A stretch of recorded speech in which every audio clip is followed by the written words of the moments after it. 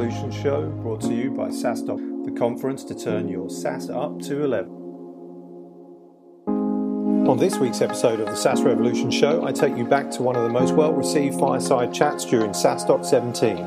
Early in the morning of the second day of the conference, Christoph Jans, managing partner of Point 9 Capital, sat down for coffee with Traynor, co-founder, chief strategy officer, and VP of marketing of Intercom. They talk product management and the importance of saying no to feature requests, as well as marketing and the channels that have been the most beneficial to Intercom. Listen on to hear what are the acid test questions every product manager should ask, who are the voices to listen to for informing the product roadmap, how to explain a no to customers, how Intercom built and sustained its content marketing so well, and how 7 years on, the company still has not exhausted any of their early marketing channels. Good morning. Good morning, Christoph. How are you? Good. How about you? Wonderful. You had a busy week. Just flew in from Vancouver, is that right? Vancouver, yeah. Intercom is on world tour, and we're traveling around. And Vancouver to Dublin's actually not a short flight. So yeah. I apologise if I'm jet lagged. How's everyone out there? Are we awake? Cool. I can't see you, so I'll just have to assume that's the case.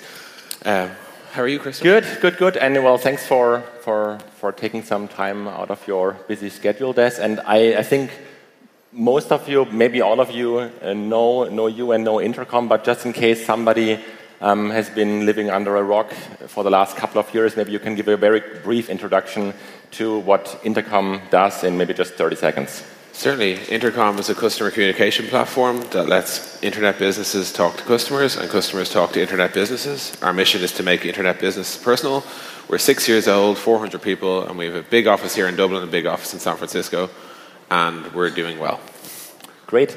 So the topic for today is the highs and lows in product and marketing. I think you originally wanted to call it like the highs and the fuck-ups in product and marketing, but I think Alex preferred a slightly more radio-friendly title. I actually think the inverse of that is actually true. I think Alex's proposal was to call it is the fuck-ups of product marketing, and my proposal was to keep it more radio-friendly. All right, okay. We've already fucked that anyway. So. All right.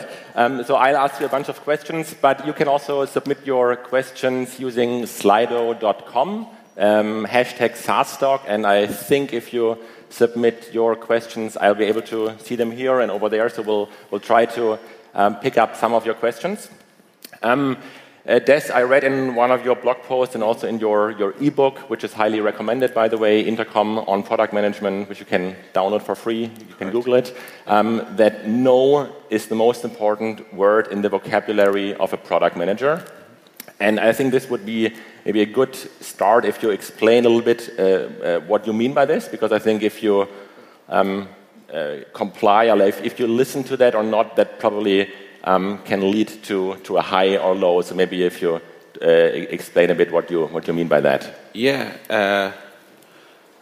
I guess when I wrote that post, and I still feel the same way, one thing that's just eternally true in software is like you have more feature requests than you have time.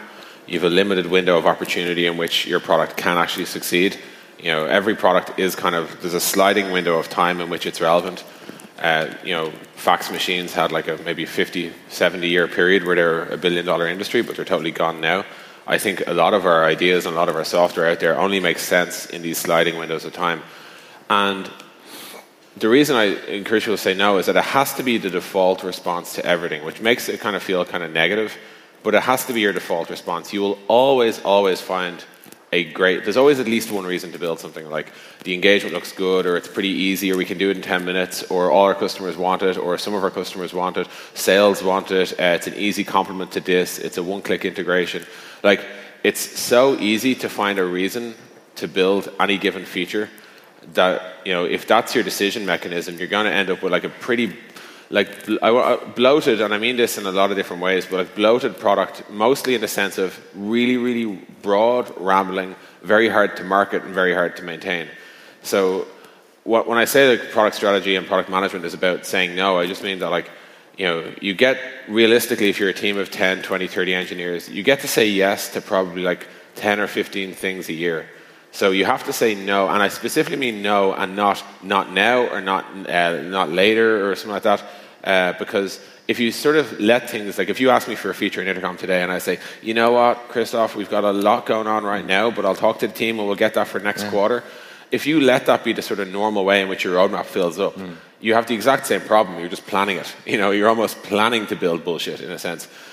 So like, I think it really has to be no as default, and then like you have to have such sort of sharp guardrails that let very few features in, and the ones that get in have to like meet this sort of acid test. I wrote a follow-on piece to that called "Rarely Say Yes to Feature Requests."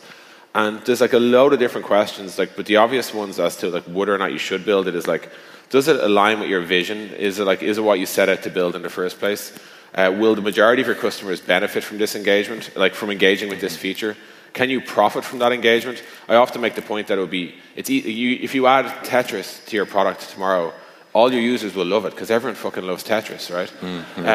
But like, you can't profit off that engagement. Yeah. So it is important that you're actually adding value, not just taking time. And I think a lot of like social tools make that mistake. They're like, oh, we've captured extra clicks or whatever, but it's like not valuable ones, Yeah. So and then can we maintain it? Can we support it?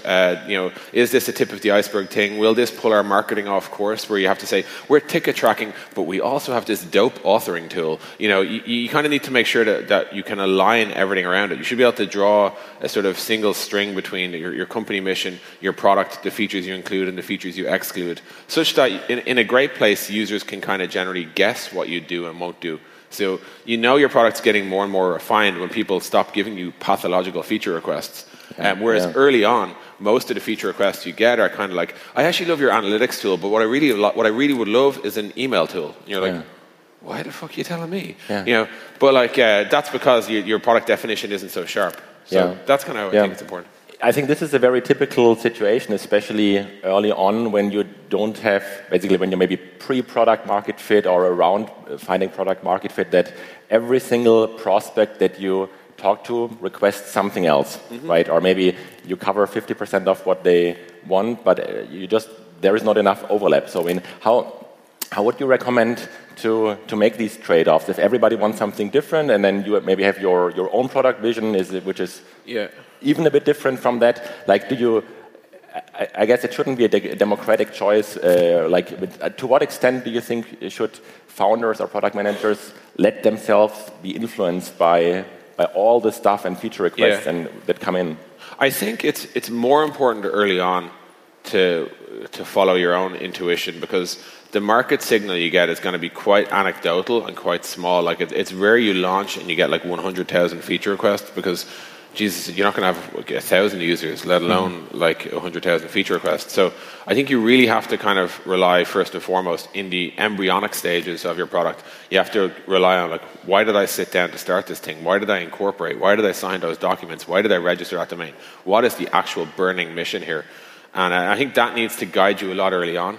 But like as you add the waves of additional complexity, this looks like you're going to hire a team. Your team are going to be the people closest to your product. They're going to have some very sharp ideas. You need to let them in, otherwise they're just going to quit.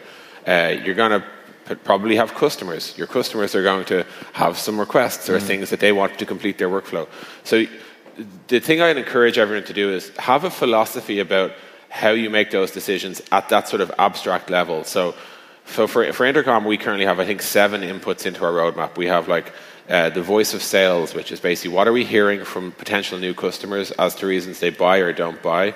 We have the voice of our customer voice report, which is what our research team produces. That is like the top 10 of like, here's the most common things we're literally hearing.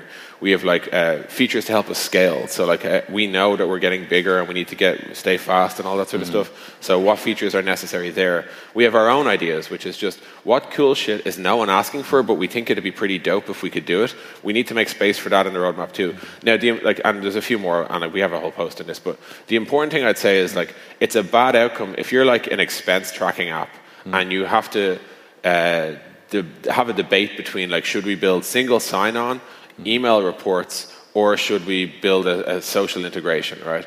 That's not a useful debate, because you can make arguments for or against any one of those. A useful debate is, are we, in this quarter or in this cycle, are we following the voice of the customer? Are we trying to innovate with new ideas? Or are we trying to solve current customer problems?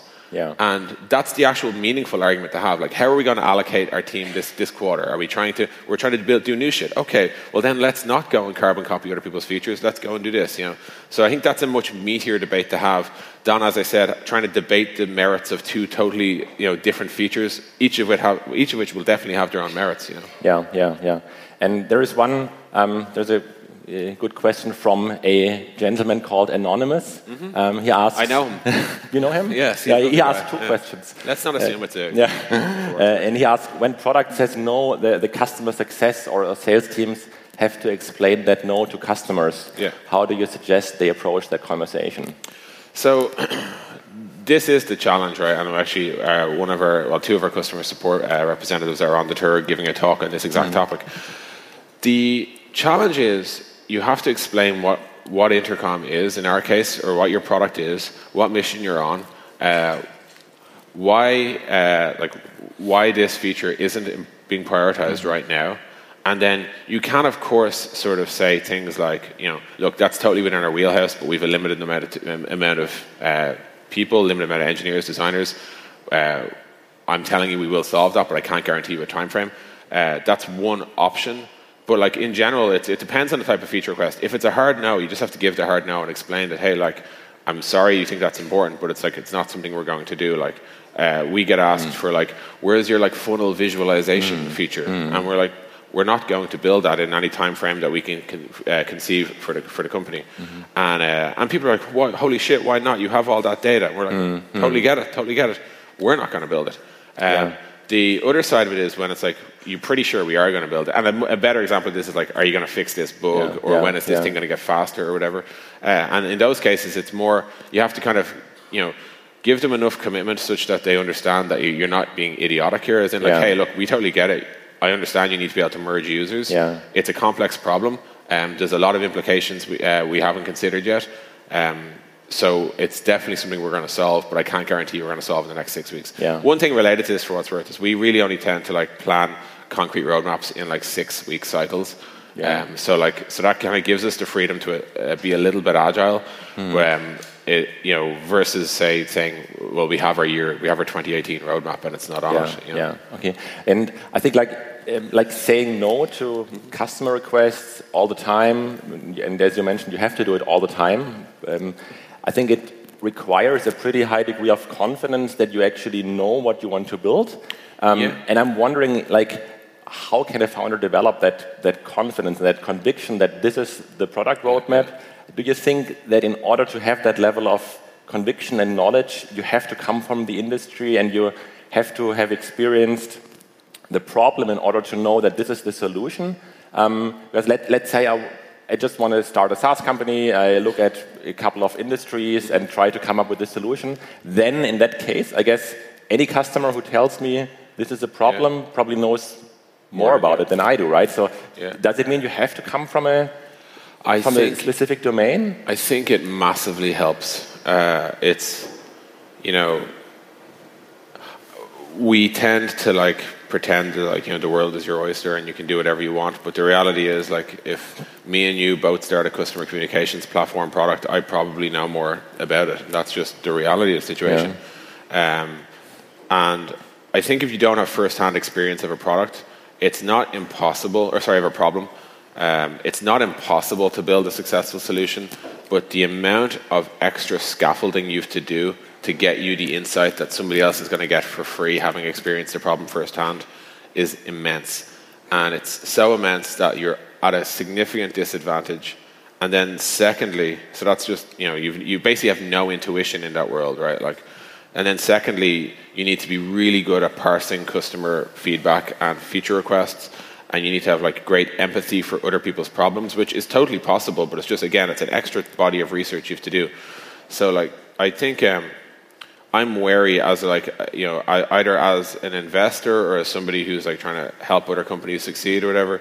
I'm always wary of people who are trying to solve a problem that they heard about, or that their old company kind of had, but they haven't really directly experienced themselves. Because I just think the probability of error is so high, and the amount of steps you need to make correctly in order to get traction is so significant that it's a low probability march. Yeah. You know? Yeah, that makes sense.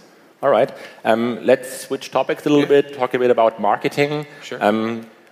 Can you share some highs and lows of what you have experienced at Intercom?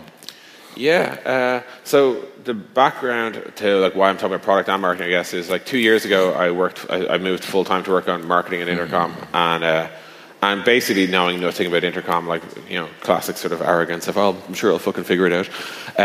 I didn't. The biggest sort of lesson, you could call it a low, has been kind of how out of touch in general product folks are with actually the complexity, depth, and intellectual integrity that actually exists within marketing. I think we tend to think like naively about marketing as being buying ads and bullshit like that, when it's actually so influential, and when you do it properly, it has, you know, trajectory defining outcomes. To give you one example, like we talk about marketing. Marketing in Intercom is at least 7 different teams, from like brand design, communications, demand generation, content marketing, events, etc. Right? That's like, so marketing isn't one team; it's a whole set of teams, each of which their own activities and their own ways to grow Intercom in the short and in the long term. And you have to kind of have a reasonable mastery of all of those tactics and each of their team strategies. And I think a lot of people just don't get that. So one of the, like, I guess a few lows were like, one, when we hired our first product marketer, it was like 3.5 years ago.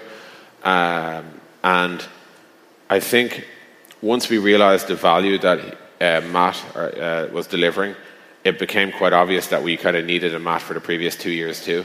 And there was definitely a big opportunity missed there for our own success to like have started this earlier and have kind of paid marketing honestly more respect earlier.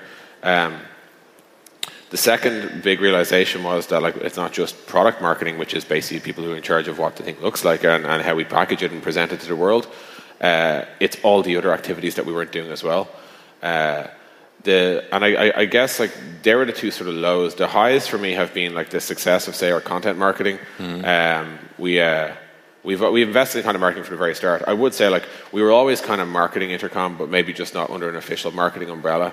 But content marketing, I mean, like as a show of hands, who here has read our blog, for example? Like, so like that's, you know, that has been like a long process. That blog is like 6.5 years old, nearly 7, and it's, you know, there's been a compound interest return on that over the years, and it's been really, really important to everything. It's how we hire, it's how we attract attention, etc. I think like they're the things where I kind of like, with the benefit of hindsight, at the time it felt weird to go into the office and bang out posts about product management when we weren't selling a product management app. Today, it's quite clear that the value was there, but you can really only see it in hindsight properly. Whereas at the time I was like, what's the least, what can I do that will get us any attention for Intercom? Any attention, we'll take it, you know. So I think like, you know, the one thing I think we got right is that sort of long-term look at content marketing. We were never going to do like 7 top tips to grow your SaaS app or whatever, right? It was always going to be something that had a little bit more depth to it, and that has paid back over the sort of course of time. Yeah, it's interesting. Correct me if I'm wrong, but is it true that like the majority of your content is geared towards product managers and around product topics, despite the fact that you would think that maybe customer success or customer support is actually your core audience? Let me think. So, like, initially, yes. Yeah. Right, that's definitely true. Initially, I was writing it. I was working on product. All of my thoughts were product. So I was like, write about the thing you fucking know about. You don't know anything about customer support or marketing or sales or customer success or any of that sort of stuff. So that's what I used to do. I think these days we're a lot more grown up. So these days we have like pillars of the blog. So we have marketing as a pillar, and we have books on marketing. We have customer support as a pillar, and we have books on customer support. So I think we've definitely we went from the blog being like kind of whatever you can think about is great. We also used to talk about design a lot and stuff like that.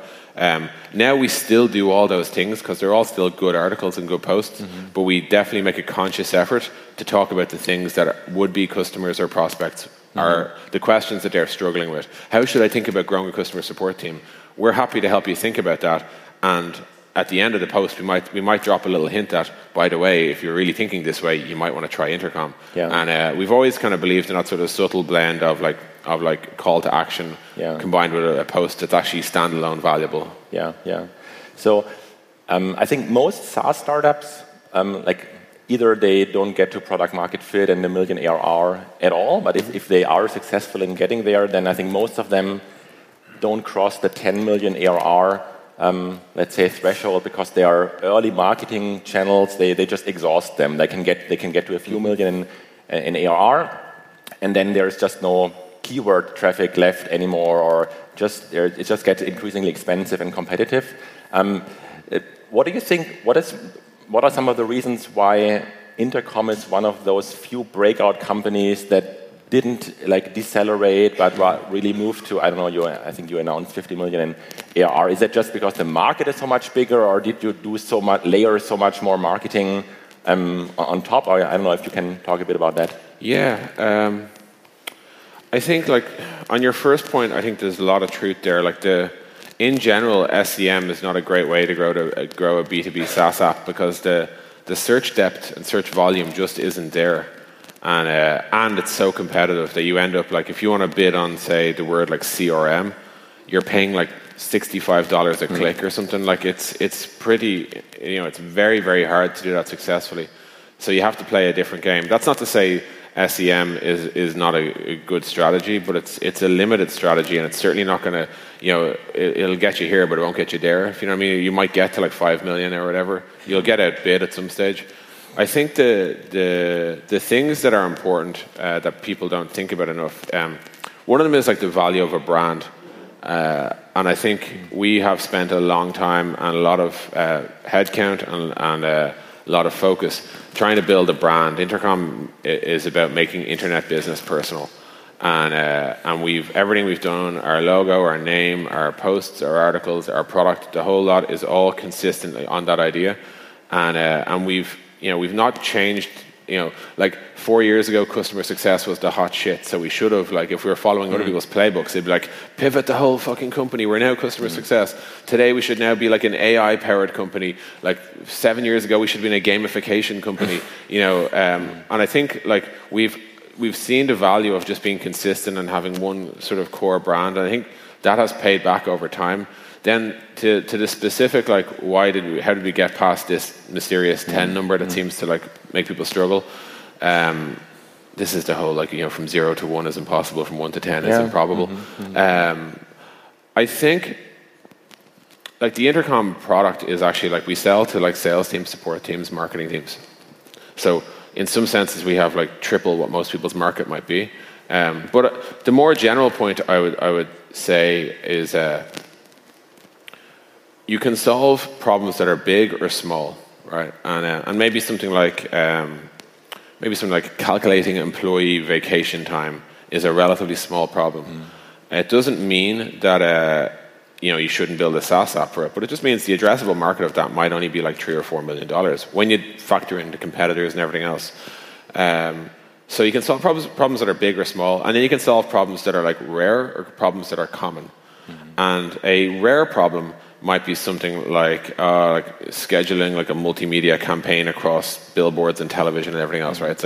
It's definitely a problem, but it doesn't happen that often. And I often, whenever I see people who hit these walls, they're usually in the category of a small, rare problem. So something that's actually not a huge issue, and it doesn't actually happen in the business that often, such that when they go and they try to charge like $100 a month for it, it doesn't play well. Because people are like, well, I only have this problem in June or July. I don't really have to, But similarly, the other categories can be risky too, which is like a small problem that occurs frequently, still has a limited amount of value you're going to spend for it, your morning cup of coffee or whatever, right? And then a big problem that occurs rarely tends to be spiky purchases, right? So the best SaaS apps, I think, are like solving like big problems that occur all the time. And when you think of, say, something like a Slack or a Stripe, you use them all the time, whether you know it or not. In the case of Stripe, like, as in you're always charging. And they are generally big problems, like, charging customers is a big problem, like talking to your teammates is a relatively big problem. So you kind of want to get into that quadrant. And I think if you're there, what you have is, and then obviously your addressable market. So for us, we sell to internet businesses. So if you're if you have a digital record of a customer, you should be using intercom.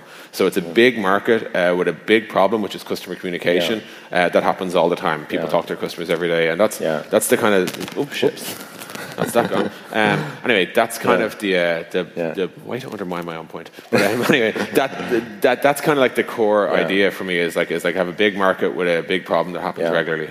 I think one issue which many startups run into is that, yes, they solve a big problem for many customers, potential customers, but the customers out there, they don't know that they have a problem, or they have the problem, but they just have no idea that there could be a better solution, and therefore they're not actively searching for it. And I guess what you can do then is to create some kind of more top-of-the-funnel content to like somehow engage with that audience and like eventually like talk to them and convert them. I don't know, is there anything you... No, you're totally correct. So like basically like in 2011, talking to your users was one of the hardest and most important things that businesses needed to do. I say hard because the state of the art was you take a SQL export from your database, you import it into like a MailChimp, you send out like a SurveyMonkey thing and you get all that back into your email and then you try and read it there, and if customers reply to you directly, you now have to deal with that alongside all the rest of your emails. And it was just a mess. And we had to simultaneously, and because it was a mess, people didn't like doing it, right? It wasn't, no one's default attitude was, well, we should maybe just talk to the customers about this, right? Whereas if that's what it should have been, right? The amount of times I used to see like product managers go, I wonder if we build a calendar, will they? And I'm like, let's talk to the people. Like, that's a much easier approach here. So we had to like kind of do this marketing that combined like a massive investment in spreading awareness of the problem. And then the afterthought was like, oh, and by the way, if you think this is really a problem, and I've just spent 11 paragraphs convincing you that it very well is, you should check out this little tool. This will help you talk to your customers. But I think so the general point there is like you have to sell the problem first. There's no point in selling a solution to a problem that people don't know that they have. So if you have to sell, and like the best idea is, of course, when you don't have to sell the problem, right? When people like know, and this is like the whole like vitamin versus painkiller thing, right? But if you have to convince people of a problem, and oftentimes this is where the best white space is because the opportunity is so big because no one's actually looking at it. So like Slack is one example of that. Like people didn't realize they wanted to talk to their colleagues. It turns out they did, and now they're worth 9 billion or whatever, right? So, like, I think you have to spread awareness of the problem first, which means you have a 2-tier marketing challenge. Here's a big problem that you're not. Here's something you should be doing that you're not. And then, if I can convince you of that, then here's the only tool in the world that does it. And that's something we had to do a lot early on. Yeah, great. So we have only 40 seconds left, but there is one highly upvoted question coming from the audience. What's the biggest mistake you've made by saying yes?